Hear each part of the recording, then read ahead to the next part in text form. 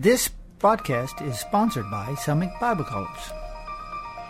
Welcome to the Summit Show. This is your host, Caitlin Hashem. I'm so happy to be in the studio today and to be able to bring you such a special guest. It is Chaplain Ron Krantz. Am I saying that correct? You are? It's so great to have you. I am meeting you for the first time, and you have your wife here. I'm not going to put her on the spot. She is a sweet woman of God. And you met Dr. Victor and Dr. Sherry from Summit Bible College fairly recently, and they asked you to teach. That is correct. So when did you come in? How did that whole story go down? Did you just visit us, or did someone call you? Or no, mutual acquaintance. Oh. Pastor Mike Mullins with the Apostolic Rock Church had graduated from Summit Bible College recently. Yeah. He and I go back a long way. And he just mentioned me, Dina, to Dr. Jeff Victor. And so he called me. And I think Dr. Anderson called me. So several people had reached out. And, I guess I've been recruited. Yeah, it's pretty clear that we need help because we're coming on hot with you right now as far as, this chaplaincy program. It's actually been something that started years ago.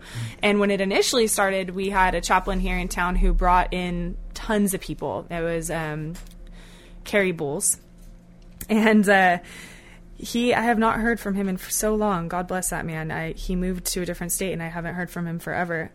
But he essentially helped us start the chaplaincy program probably about a decade ago. And when he did that, and he was very versatile. So he had all sorts of chaplaincy experience across the board. Correctional, I think, was his main one, but he had done it all. Hospital, hospice. He was a little bit of a rough guy as far as the way he spoke. You could tell that prison chaplaincy was probably his main gig.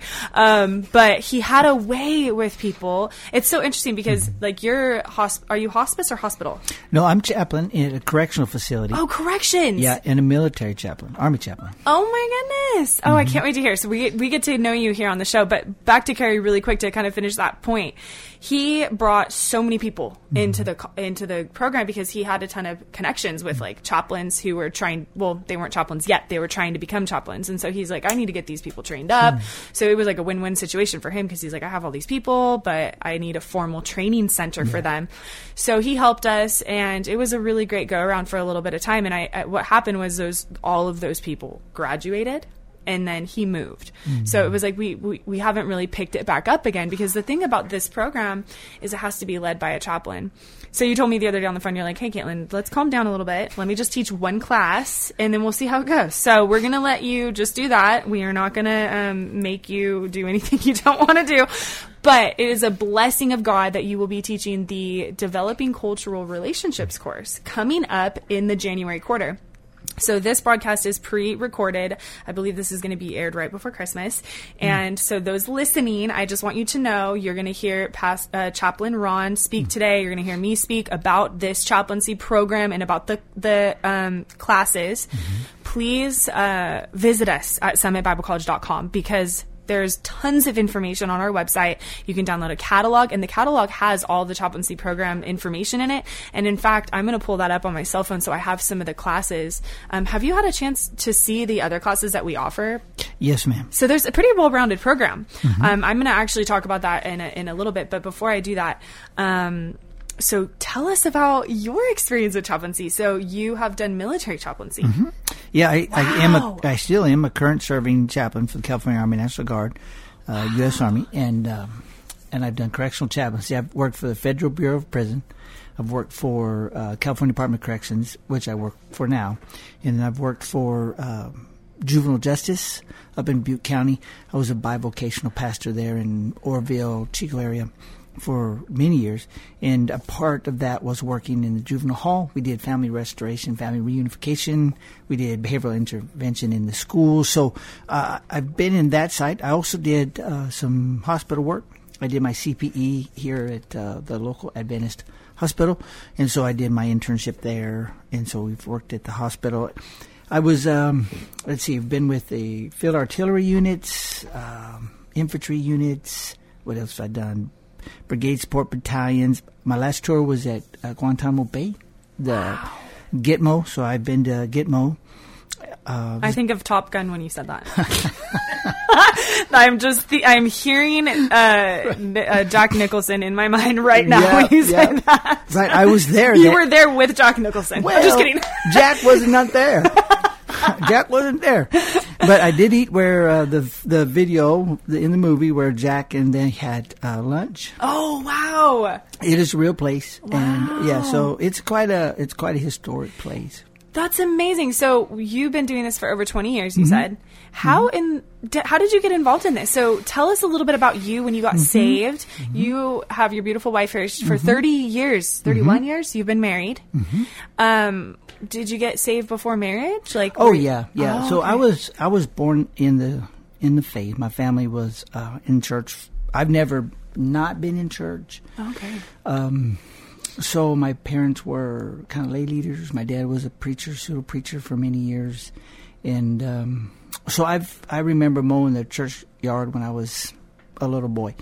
Then chaplaincy, I just I had done pastorate and I did choir tours and drama tours and all the things normal Pentecostal boys do. Right when you want to do ministry, you did Sunday school and evangelize, and I just looked for something other than a traditional, the typical ministry expression. I always looked for something more. I saw a job posting and took a shot at it and said, hey, maybe this is it. And something I've always tried to do is just be really open to where the breadcrumbs lead and try not to force things, but try to be open to things that come from God.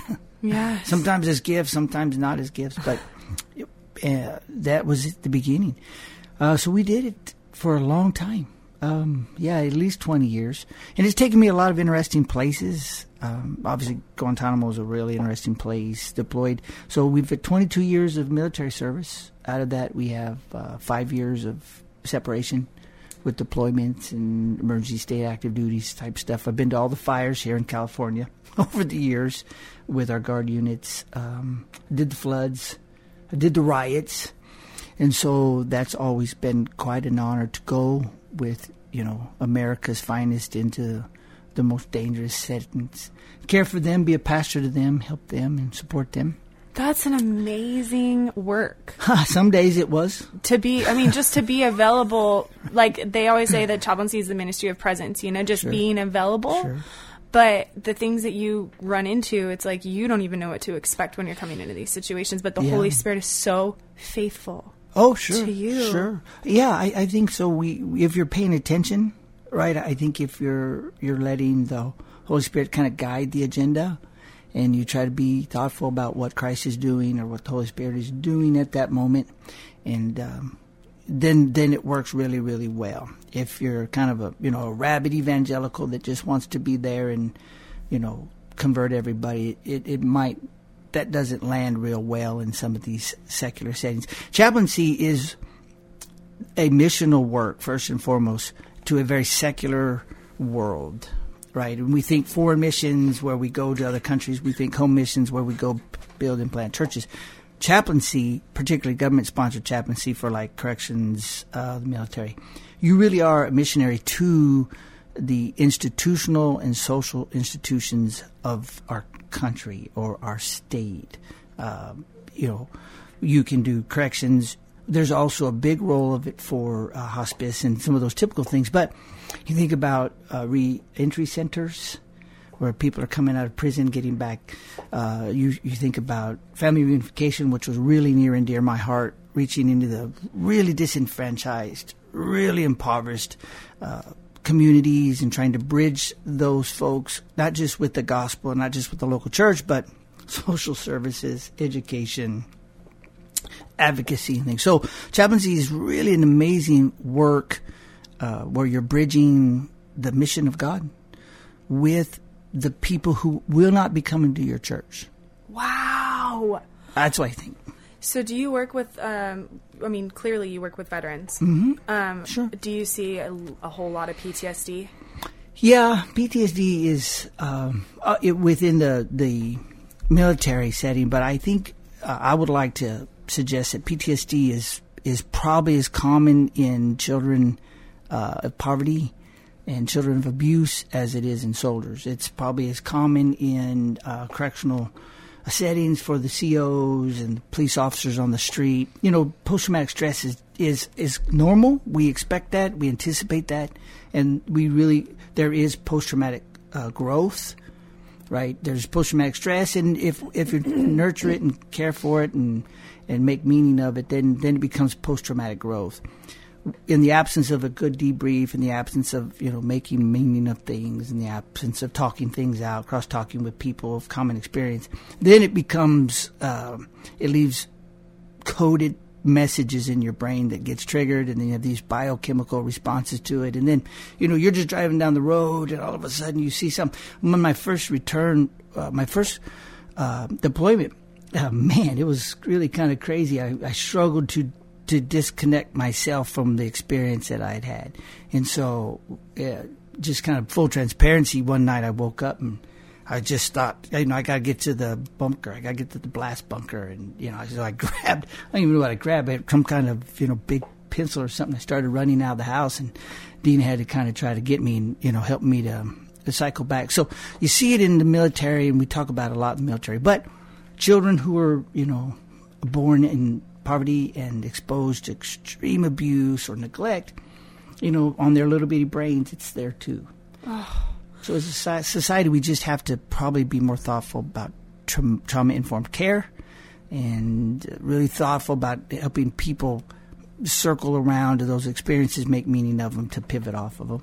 Wow. So you were going to be teaching this class, and I know that your heart is to equip other leaders to help them. So if someone were listening today and they didn't know exactly what God was calling them to do, but they had an interest in chaplaincy, because I will say this, there's a lot of interest in chaplaincy. There is. Do people go for it? Not a whole lot that I've seen, at least in the context of Summit's chaplaincy program. And I think that personally has to do with leadership. I think that if we get the right leader, that people will follow. But I do hear people saying, what is chaplaincy? Like, I've heard of that, and they have an interest in it. What would you say to somebody today who's maybe listening to this and they have an interest in chaplaincy? Chaplaincy is great. It's great. It's an incredible field with just tremendous opportunity for people that are willing to learn the art and science of it, to really hone their pastoral craft, develop an expertise, an apologetic expertise, a missional expertise, cross-cultural expertise. You really have to be top of your game, right? Because you're going to be thrown into a lot of varieties, a lot of circumstances, and you'll turn them into wins, or you may leave a regrettable wake behind you. And so it's a great, great job. There's a lot of challenge. There's a lot of opportunity. And if you want to do something really cool, you want to be a chaplain, right? That's just what it is. And I think probably in America, for sure, we've got churches everywhere. We've got thousands of churches, right? And if you look at the data, most of them are on the decline. They're just not really effective anymore for whatever reason. And their data is out there. I really encourage people to go out there and look at, Pew and some of the different research out there on what how America's pivoting to Christianity. Chaplaincy is an incredible opportunity to bridge and to rekindle and to revive the church's role in the world. Right? They probably, you have Sunday school where you put kids on school buses and bus them in. And, you have youth events where they come hang out and feed them. That's great. That's activity just like any other activity. So chaplaincy is this opportunity to get involved with, social services, veteran services, grant funding development, institution building, referral, triage and referral to services, clinical pastoral care. So this is chaplaincy. It's a complex, nuanced, sophisticated form of mission work to the lost and dying world. And you get them there and you make real good contacts and you do well engagement, then maybe they come to your church. right, then maybe you can help move them into a loving body, a community of believers, people that'll help nurture and care, people that can identify with. So it's great. Chaplaincy is great. If you want to be cool, be a chaplain. That's so fun. I love the way you say that. So in your field of chaplaincy, you probably have the opportunity to build rapport. Oh, you have to build rapport. Well, I say that because I assume that you see the same people every day for a while. I think that some chaplains, they go on site to these situations, Mm-hmm. like think of devastations or tragedies, Mm-hmm. or even hospice care chaplains. Mm-hmm. They don't have the ability to maybe like build that like longevity of relationship because maybe they just drop in and they're there, right? But in your case, and I know in many other chaplaincy fields, right, you have the ability to build rapport and relationship. Yeah, really, and you're going to have to be good at both. So talk about that. Yeah, you have to be good at both. So, for instance, if you're, if you're Iraq, Afghanistan, and you're at an aid station, you're seeing soldiers as they come out of the fight, out of the gunfight, and they might be there in a transitory state. They're going to be triaged. They're going to be cared for. They're going to do basic life, and then you put them on a helicopter and you go. So you might see them for 10, 15 minutes, right? You might see them in the worst care of your life. The hope is. The goal is that you are channeling Christ, right? You're channeling the work. You understand what the Holy Spirit is trying to do. Nothing is lost. No tragedy is lost. No pain is lost. No suffering is lost, right? These are functional things in God's economy too, right? And so when you're there, you've really got to think, Christ, I want to be as capable of a channel at this moment in time for this person as I possibly can, because I don't ever want them to forget this, right? And I'm going to sow something into their lives that you may water or somebody else may water a year from now, 2 years from now, 5 years from now. So this really matters. And then, in terms of institution building, relationship building, that's when chaplains can influence policy. That's when chaplains can influence the trajectory of an organization. That's when chaplains can say, hey, we need to find a way to develop some money here. We need to create some institution that really ministers to people for 2, 5, 10, 15. So you want to be able to do both, and you need to be able to do it across a broad spectrum of things. You got to be diplomatic. You got to be a real good manager of information campaigns, education, bridge building. This is why I think my attraction to chaplaincy was I had done all the pastoral stuff, right? I got to the top of the food chain in my denomination by about 30, right? I did all the things you're supposed to do as a pastor. And I just said, man, there's more to ministry than just twice a week. There's more to ministry than preaching 3 times a week. There's more to ministry than playing the piano or being in a choir. Because you can do that stuff in a church of 100 people for 25 years, 30 years, 40 years. If you look at the data, there's pastors that have been in the same church for 25, 30, 40 years, and they've really never gone beyond that. That wasn't for me. That's not my grace. That wasn't my gift. I wanted to do more. So if you want to do all the cool pastor stuff, counsel, teach, preach, serve, communion, you can do that. If you want to be a missionary to the world around you, you can do that. Wow. So when you were first interested in chaplaincy, did you tell us about when the Lord inspired you, when you felt the anointing on you for that? And give us like a fun story or an intense story, whatever kind of story you want. We have 10 minutes left on this broadcast. We're going to do another broadcast, but I want to hear an intense story where you were like, oh my goodness. The Lord God on high is with me in this, sure. Like something cool. Think of a cool story, because I feel like stories just bring everything to life for us. Yeah. So I've had some interesting things. So one time I had a group, Wiccan, Santa Maria, but Santa Muerta. And so this is a group out of Latin America, Central America, and they do voodoo, and So one of the officers at the prison called me and said, "Hey, Chaplain, can you come look at this? Guy's got an idol, a shrine, something in his cell. Come look at this. I'm going to throw it away." So I walked over there. It was a voodoo doll, and it was me. It was me, a voodoo doll. So they'd taken stuff out of the chaplain, so they were going to do voodoo on me. Oh, so, my goodness. It didn't work. Praise the Lord. Yeah, you got the anointing on you. The anointing breaks the yoke. So I just asked her, I said, man, what are you voodooing me for, man? I'm the only guy here that will help you, so what are you doing voodoo on me? So that was an interesting thing. And the irony was, I wasn't angry about it. It didn't scare me. But me and that community were able to sit down and have a really interesting conversation about Jesus and why I believe in Jesus and why I believe the Bible's right and why I believe superstition and voodoo, where it came from. So what someone meant for evil, right, turned into a really interesting missional evangelical experience. So that was fun. Oh my goodness. That was cool. Do you have to be really direct with the people? That's a diplomatic soft skill type thing. You really got to read the room, read the thing, right? You really want to have a good emotional intelligence and real sense, an apologetic sense too, right? You can't just beat people up with the Bible and just telling people God will save, God's going to do great things. That language means something to us. Doesn't mean anything to, somebody in trauma, somebody who's, from Latin America. So you just have to have some good missional apologetic sense there. That was a great story. Oh, that is an interesting story. Good. Have you seen the movie Father Stew? Not yet. It has a lot of cussing in it, so I will just warn you. I will warn you, but it's a true story. He's a real person, sure. And that's literally how he talked. Right. So to me, it's like when you're watching a movie that has language, I kind of filter it through that, like what's the purpose of this language? But it's really interesting because he was, he became a priest, but he went into prison chaplaincy, and man, I was blown away by the way this guy talked to the prisoners. Sure.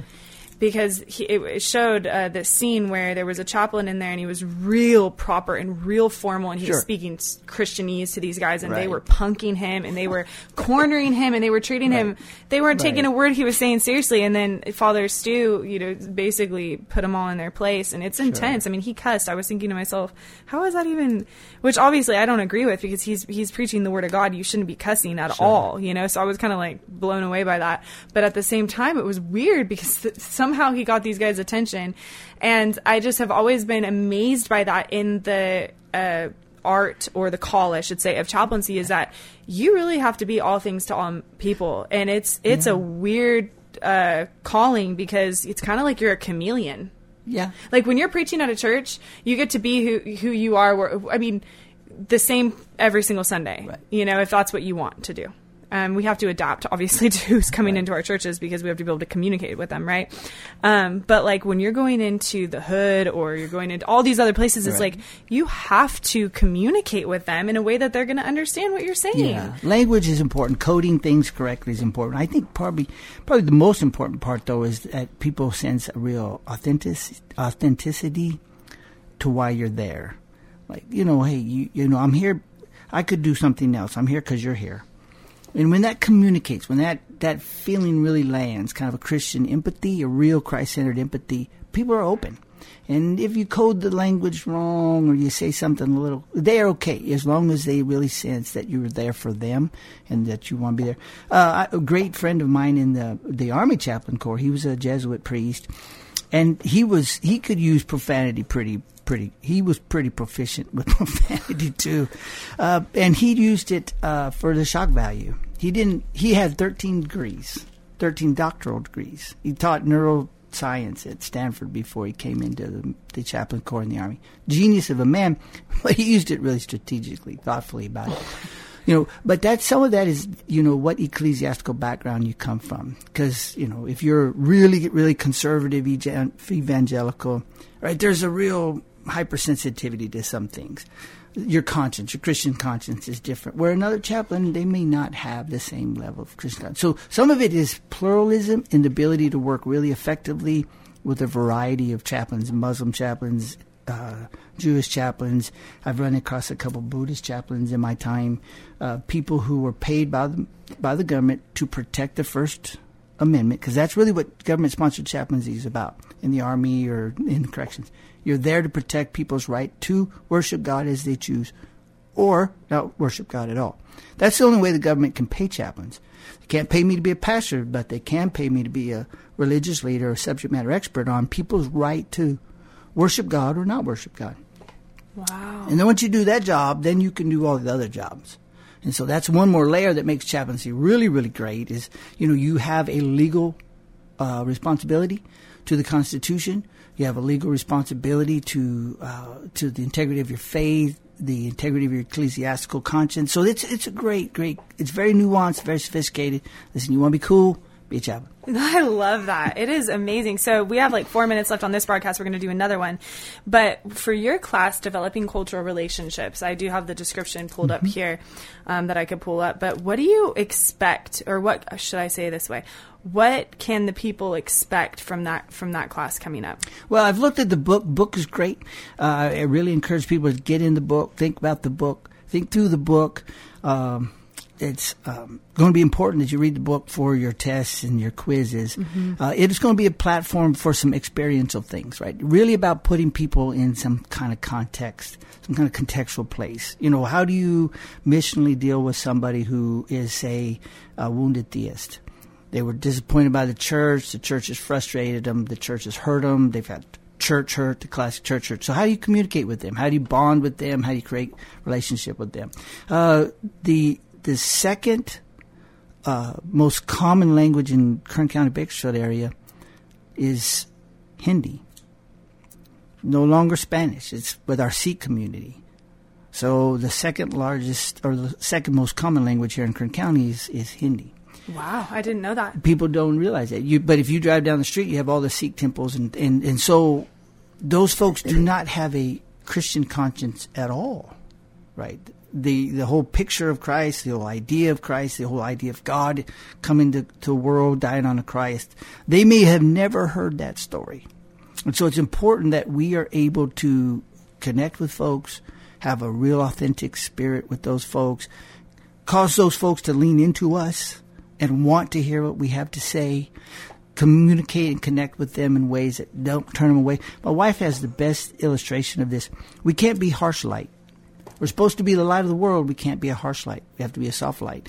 You flash your lights at people coming down the road because the lights are really bright. Sometimes Christianity is such a bright and glaring light, it causes people to turn away. People cannot seriously consider Christianity if it's offended them. And so we're going to talk about that. How do we communicate cross-culturally? Goodness, that's going to be a good class. We have 30 seconds left, so I'm going to read the description really quick. This course teaches a chaplain on how to speak in the proper ways to build relationships with people of various ethnic and religious views. Also reviewed are traditions, principal beliefs, information about birth, diet regulations, sickness, dying, death, and appropriate prayers that could be said with patience.